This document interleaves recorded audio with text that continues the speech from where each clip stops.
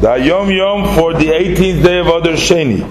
So the Rebbe is quoting it out from the Frierdiker Rebbe, stating that his grandfather, that is the Rebbe Maharash, writes in one of his Maimorim that it is necessary that every day a person should study the Torah Shebiksav, the written Torah, together with Rashi's commentary.